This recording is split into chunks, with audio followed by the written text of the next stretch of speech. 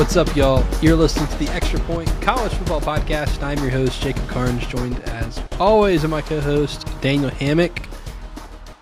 Daniel, it's been a minute. Welcome back.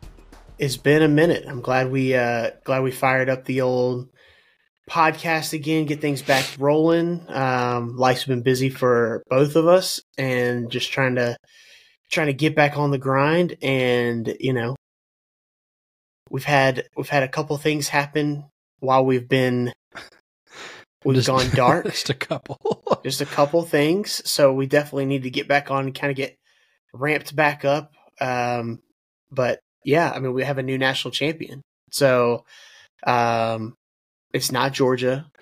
They weren't in the playoff. It's not Alabama. It's the Michigan Wolverines, brother. This is big time, historical. The fact that first time since 1946.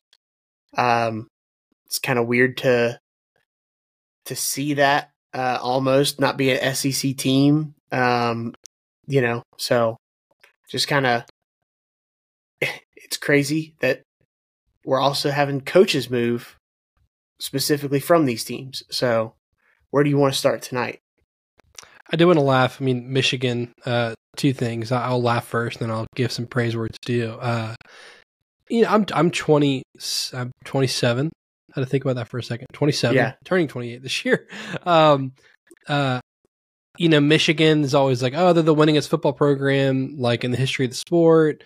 They hit their 1,000th win this year. Mm-hmm. And I keep thinking, and I'm like, gosh, it's like since I've been watching, and like when you start watching football, like you learn at least like the recent history leading up to your era of football, where it's like, oh, okay, so like I learned like the 90s and kind of like starting the 80s, and I'm like, oh wow, Michigan like has never had like a standalone national title. Like, and 97 was shared, but even that was the only one. And I'm like, how are they the winningest? It's just funny to me how many of those winningest programs got all their wins when there was like 10 total college football programs playing each other in like the 30s, and like people are like smoking on the sideline and then like going and running for 140 yards, right? Yeah, or a Coors at halftime, and just like, I mean, great.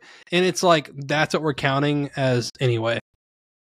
I digress. Michigan also did something impressive. They beat Washington bad enough where I was worried they weren't going to. They finished the number one team in SP+. So if they didn't score those last couple touchdowns, really good chance it would have been Georgia. Ended up being like 0.1 point difference between the two. Wow. So start to finish, it turns out Michigan probably was the best team in college football all year. And I love that college football is a sport where the best team usually wins the national championship, and that's why the structure's been set up. So congrats to Michigan. Incredible season. And Jim Harbaugh gets to do exactly what he said he was going to do. He wanted to come back to the alma mater, save it, get it a championship, and now he's back to go get what he missed out on in 2012, and he wants to go and win a Super Bowl. Yeah, I mean, it's one of these perfect things of like, he timed his rule breaking just right, where it's for a lot of reasons. All of this stuff like, hey, I'm really going to take it serious and we're going to ramp up. Basically, they started breaking the rules, and then they started really winning games. They started beating Ohio State. They started getting to the playoff. And then they really ramp up and win this year. And I don't want to credit it all to like cheating. I really do think they're a great team. They like, a lot of this is tongue in cheek, but like it kind of from an outsider's perspective feels like it's just like he just created this like, burn pile, and they like lit the match through it and like left, and just it's like burning behind him. But I don't know, if there's going to be any sort of sanctions or anything crazy come about, but I know that he's not going to be the one serving anything. Now he's accepted the job with the Los Angeles Chargers. I think a great situation for him, great situation for the Chargers. I think he's a phenomenal coach. He's one of the better coaches that can, translate from college to the NFL and back to college, back to the NFL. So interested to see what he does there with Justin Herbert and that whole team. what it leaves for Michigan, I'm kind of curious. The NCAA has been very inconsistent, so we don't even know what the findings necessarily will be. I mean, obviously he didn't coach for 6 games this season because of different suspensions. So who knows what's really going to happen? And, they've tried to grow in that they don't want to punish current players. So who knows? There might be just a slap on the wrist. It might not really even be anything really bad. They probably would have just wanted to punish Harbaugh himself. And now that he's out, they might not, who knows if there's going to be any sanctions come down, but kind of a good ending for him to he knew he needed to leave after this season for those kinds of reasons, gets his championship on the way out. And then now he gets to go to a pretty good situation and see if he can, win that Super Bowl, like you're saying. With a much easier schedule in the NFL. So, right. Yeah, good for Jim Harbaugh. Looks like Michigan now, all signs point to Sherrone Moore being the next coach at Michigan, which, again, I think makes a lot of sense for Michigan, especially if you internally they believe in Sherrone Moore. He stood in as interim coach for 4 games this season of the 6 during the suspension. It's also going to be able to keep the staff and team together, most likely. Yeah. Which at this late in the cycle, I think is your best bet. Because here's the thing, Michigan was already going to lose a ton of talent to the NFL after this season, regardless of if Harbaugh left or not. Jim Harbaugh said preseason he wanted to break Georgia's draft record this year of 15 players taken in one draft. And, I mean, it's going to be double digits. So, they're going to at least be in the conversation. Yeah, absolutely. So this team is always going to be different. But, again, to keep the team you've got coming back together, I think that's the best move. And you can get him for cheap. And if it doesn't work out, you can probably cut ties in a couple of years and go get a big-time name. You got your championship. It's kind of a new era. At this point, I mean, I guess you could steal somebody from Michigan, but I like the move with Sherrone Moore, and all signs point to it being Sherrone Moore. Yeah, and I mentioned off the pod that there's a rule in place of the state of Michigan that a job has to be posted for 7 days before an announcement can be had, and so this was just yesterday that the job was posted. The job was posted, so I would expect it to be, right at that 7 days. Roster retention is a very big deal, obviously, in this day and age. And so with that, we can kind of move on to the biggest news of the offseason thus far, which we haven't got to talk about. Yeah. Yeah. Saban retiring. It kind of seeming, I don't want to say out of left field, because I think there's always been this possibility for about the past 5 or 6 years, but there's also, I think, a part of the college football fan base that wanted it to be perfect a few years ago, and at several different points, and he just kept staying. And so I think a lot of us just were like, you know what, I'll just believe it when I see it. Whenever he finally does it, that's when I'll believe that he has truly hung it up. And I've seen a lot on the internet, a lot on Twitter, from whether it be Bama fans or Bama insiders or, whatever, that were very upset with the rule of, there being 30 days after a coach leaves that the, roster is able to get into the transfer portal and be eligible that year.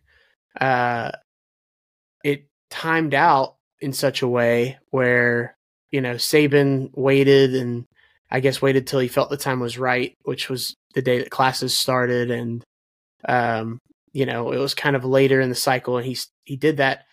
The transfer portal window had already closed for other teams. So there's really just a spotlight on Alabama. And obviously they have a roster full of players that are very desirable for, obviously they entering this past season, they were the number 1 team talent composite rated team ever. So there's tons of talent on that roster, and there's a lot that can be spread around to several schools. So you had everybody kind of coming in like vultures to that roster.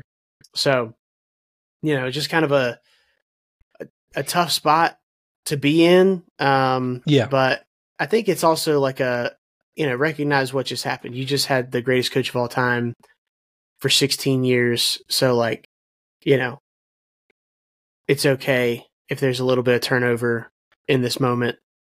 Yeah, other people have been dealing with turnover. You're just not immune to it. You've had the greatest coach of all time on your sidelines. Yeah, I mean, twofold here. I want to talk about Saban and then DeBoer getting hired. Like, one, Saban's the GOAT. I mean, transparently, you and I, grown up Georgia fans, we have been on the other side of Saban having our number for 17 years. So look, respect to the GOAT. He's the greatest ever to do it. Like him, especially the last decade, dealing with all the changes in college football and still winning. Incredible. So happy retirement. He's GOAT status. He's done it at a couple different schools. It's unbelievable what he did in his career, and I mean he's just the greatest to ever do it. I don't know if we'll see another one like Saban. But he Bud Elliott's been all over this. I do think that he was trying to win one more time outside of a COVID year. And if he had won it with Bryce in 21 or 22, that he would have called it quits and did the Harbaugh going out on top. Harbaugh's going to the NFL, but just win and leave. And then finally he was just like, okay, if it's not going to happen, like I can't deal with this anymore, like the schedule, the recruiting, earn roster, all the other stuff. Like eventually you're going to have enough. So he walks away. DeBoer comes in, and look, again, as a Georgia fan, I say this, we love Kirby Smart. He's already the greatest coach in Georgia history, in my opinion. And whenever Kirby leaves, we don't know what the sport's going to look like then, but I'll just say it was next offseason, Kirby leaves. The whole turnover thing, and like players leaving and all this other stuff happening, that's just the price you pay for having the greatest coach in your school's history. And in Alabama's case, having the greatest coach of all time as your coach. This was always going to happen no matter what era of college football you were in. Like when Saban leaves, you're going to have a dip in something. Like Alabama can win the national championship next year, and I promise they're not going to have the consistency they had under Saban. He's the greatest of all time. So to me, it's like appreciate what you just had, right? Because there might not be another one like him. And again, DeBoer could come in and win 3 national titles in his time at Alabama, and it's still not going to be 7. So we'll see. But DeBoer, I think, is a winner.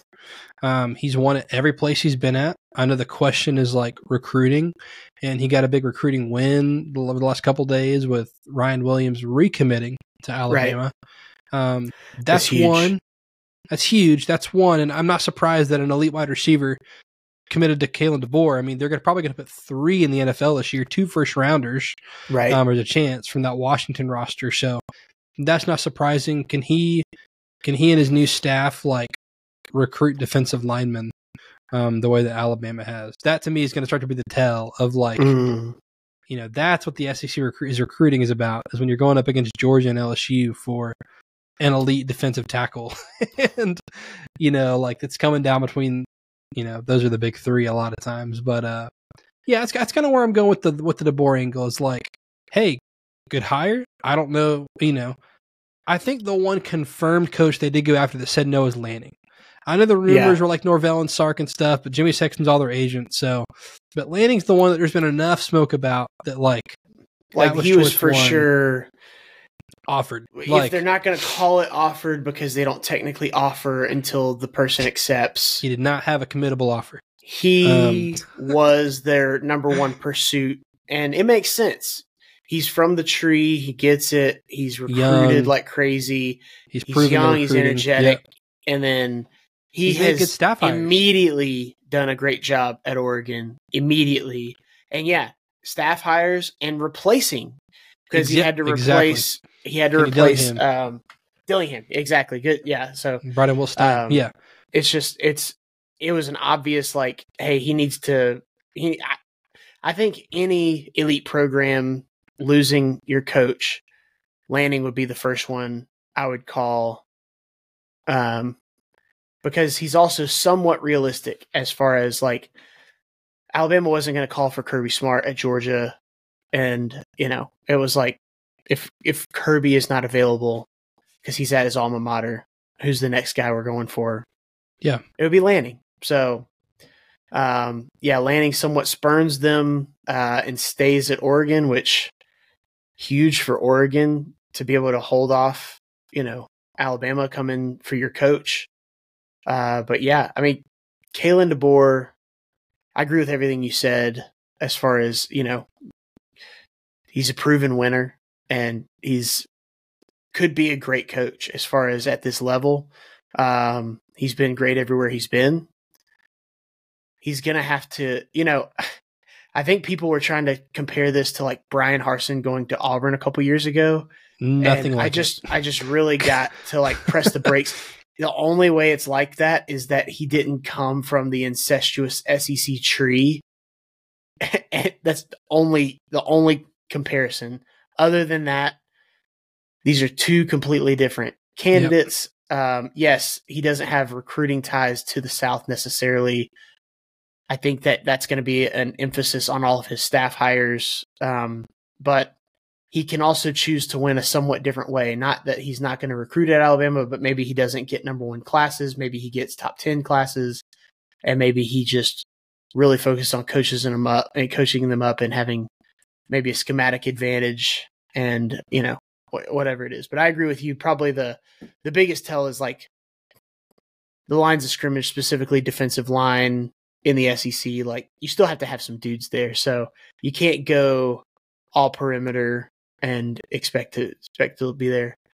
And one other thing I was going to mention about the transfer portal, obviously they had 30 days, still have 30 days within the 30-day time frame of since Saban left to kind of get poached from the roster. But when it opens back up, Alabama will certainly be a desirable place for others to go. So there will be a reckoning of sorts. Alabama will have time to kind of assess where they are roster-wise, who they need to target and go after. And there's going to be a lot of people, even though they're not going to play for Saban, they're going to want to play for Alabama. So they'll kind of be a bounce back. Right now it feels like Alabama's down, but they'll certainly come back. But, I can't say down without talking about Caleb Downs, which was like they're probably the largest loss. And him going to Ohio State. Ohio State has got quite the roster already. They add Quinshon Judkins. They add Julian Sayin, early enrollee for Alabama, who's now transferred to Ohio State, and Caleb Downs, freshman All-American last year, in addition to already returning great players that they already had and getting a transfer at quarterback in Will Howard. So, I mean, we're going to go through all the lists throughout the offseason, but Ohio State has to be sitting atop those lists of being one of the most impressive rosters out there, and certainly going to be one of those early favorite picks, especially with potentially Michigan taking a step back after losing Harbaugh. So definitely exciting to kind of keep tabs on that. Yeah, Downs, man, he's unbelievable. I thought Pate said this really well. He just said Ohio State's had enough. Like they saw the maize and blue confetti fall, and they said enough's enough. Yeah. What's the figure, Ryan? They said for NIL money, sweet, you'll have that and then some. Enough's enough, and they've got the roster. Like I'm wondering this: does Sayin come in and start? I think he's certainly more talented than Will Howard. Yeah, we'll see. And Devin Brown. I think obviously Devin Brown, but yeah, Sayin, I think he's that type of dude that can come in. He's a typical Ohio State quarterback. That's kind of like he's one of those guys that's a dude that can spin it and kind of move around a little bit. I mean, this defense is going to be nasty again, though. JT Tuimoloau is coming back. Dude, everybody came back on defense. That's they're just stacked. It's going to be impressive. Jacob, also just wanted to call one other thing out. 75% of the college football playoff coaches left their team. Now, granted, one of them went to another team. to another playoff team. But and Saban retiring was like the catalyst there, obviously. but it's really Saban and Harbaugh leaving, and then obviously DeBoer leaving for Alabama. But it's kind of shocking to have that much at the top shuffle all around. This is, I mean, Jacob, prior to both of them leaving, retiring, and then also leaving, if we were doing a list, let's just say top 10 college football coaches, I mean, they'd both probably be in the top 3. I mean, obviously Saban, but Harbaugh is at least 3, probably 2. Depends on who you're asking, you know? So I think so you literally lost 2 of the top 3 coaches in college football this year. I think it's 2 things. I think it's, sad because somewhat of an end of an era. And, it got respect for just all the eras of college football. That's just one of the great traditions. But the Saban era, honestly. The Saban era, man, kind of looking back. And then 2, it's kind of exciting because it kind of feels like it's just a reshuffle the deck, and it's just kind of open going into a 12-team playoff year, reshuffle a few things. It's not, it's going to feel different, but I don't think it's a negative. I think that it's just different. It can be still very entertaining, very positive, and a lot more teams feel like they have a shot because there's no Nick Saban out there. Like I said, Harbaugh gone, Michigan somewhat can be had, maybe. So, yeah. I'm worried that if something in the sport doesn't change, that like this will not be the last top 10 coach to just walk away from the sport. I mean, if this were this time next year, we would be 3 days removed from the national championship game. Yeah. Just think about that. Like, as far as timeline goes. Something's got to change with the schedule. You can't have like preparing for playoff games and also portal and recruiting your own roster and also high school recruiting and early signing day. And I mean, it's just like, and staff turnover, interviewing for jobs, and like, I'm just worried a top coach will just be like, I'm done. I've made my money. It's not worth it. Yeah, it's not worth it. I'm gonna go be a dad, and Yeah, and I think one of the things I read for Saban, obviously he's going to be a natural fit if he wants to do media stuff. He's always been pretty good with that. He's very, likable on screen. And I think that, if there's some sort of a college game day guest situation or regular segment or whatever, or if there's just other stuff, I think he'd be interested in doing. But I did actually hear a couple of things from a couple different sources, or a couple of different sites posting that he's also interested in being kind of an ambassador for the game. So I think that would be something. Commissioner, man. I don't know necessarily about. I mean, that'd be sick, but I think more or less of helping structure, kind of whether it be the season, the off season, the portal windows, like helping to come up with a realistic solution of how to, kind of keep things in place. Cause Saban's somewhat always been for, the players to have more, have a piece of the pie, have all that kind of stuff, whether it be NIL or, transfer. He just needs guardrails, and he mentioned those kinds of things. So I think he could probably be a good catalyst for helping to, because his voice, is important in those kinds of rooms. He could potentially help in getting a good structure for the future of college football and preserving the game. Like you were talking about, getting the portal windows figured out, moving signing day, figuring all that out, helping to kind of, mitigate some of those issues, and, helping to maybe take some of the load off of the head coaches in the sport so that they do stick around and, keep college football great. Exactly right. Well, we will be back during the offseason here. We're going to go bi-weekly for the podcast. We can stay consistent. So we'll be back here in a couple weeks for the podcast. But that'll do it for this edition of The Extra Point. Be sure to follow Daniel on Twitter/X. I don't know if I'm ever going to stop calling it Twitter.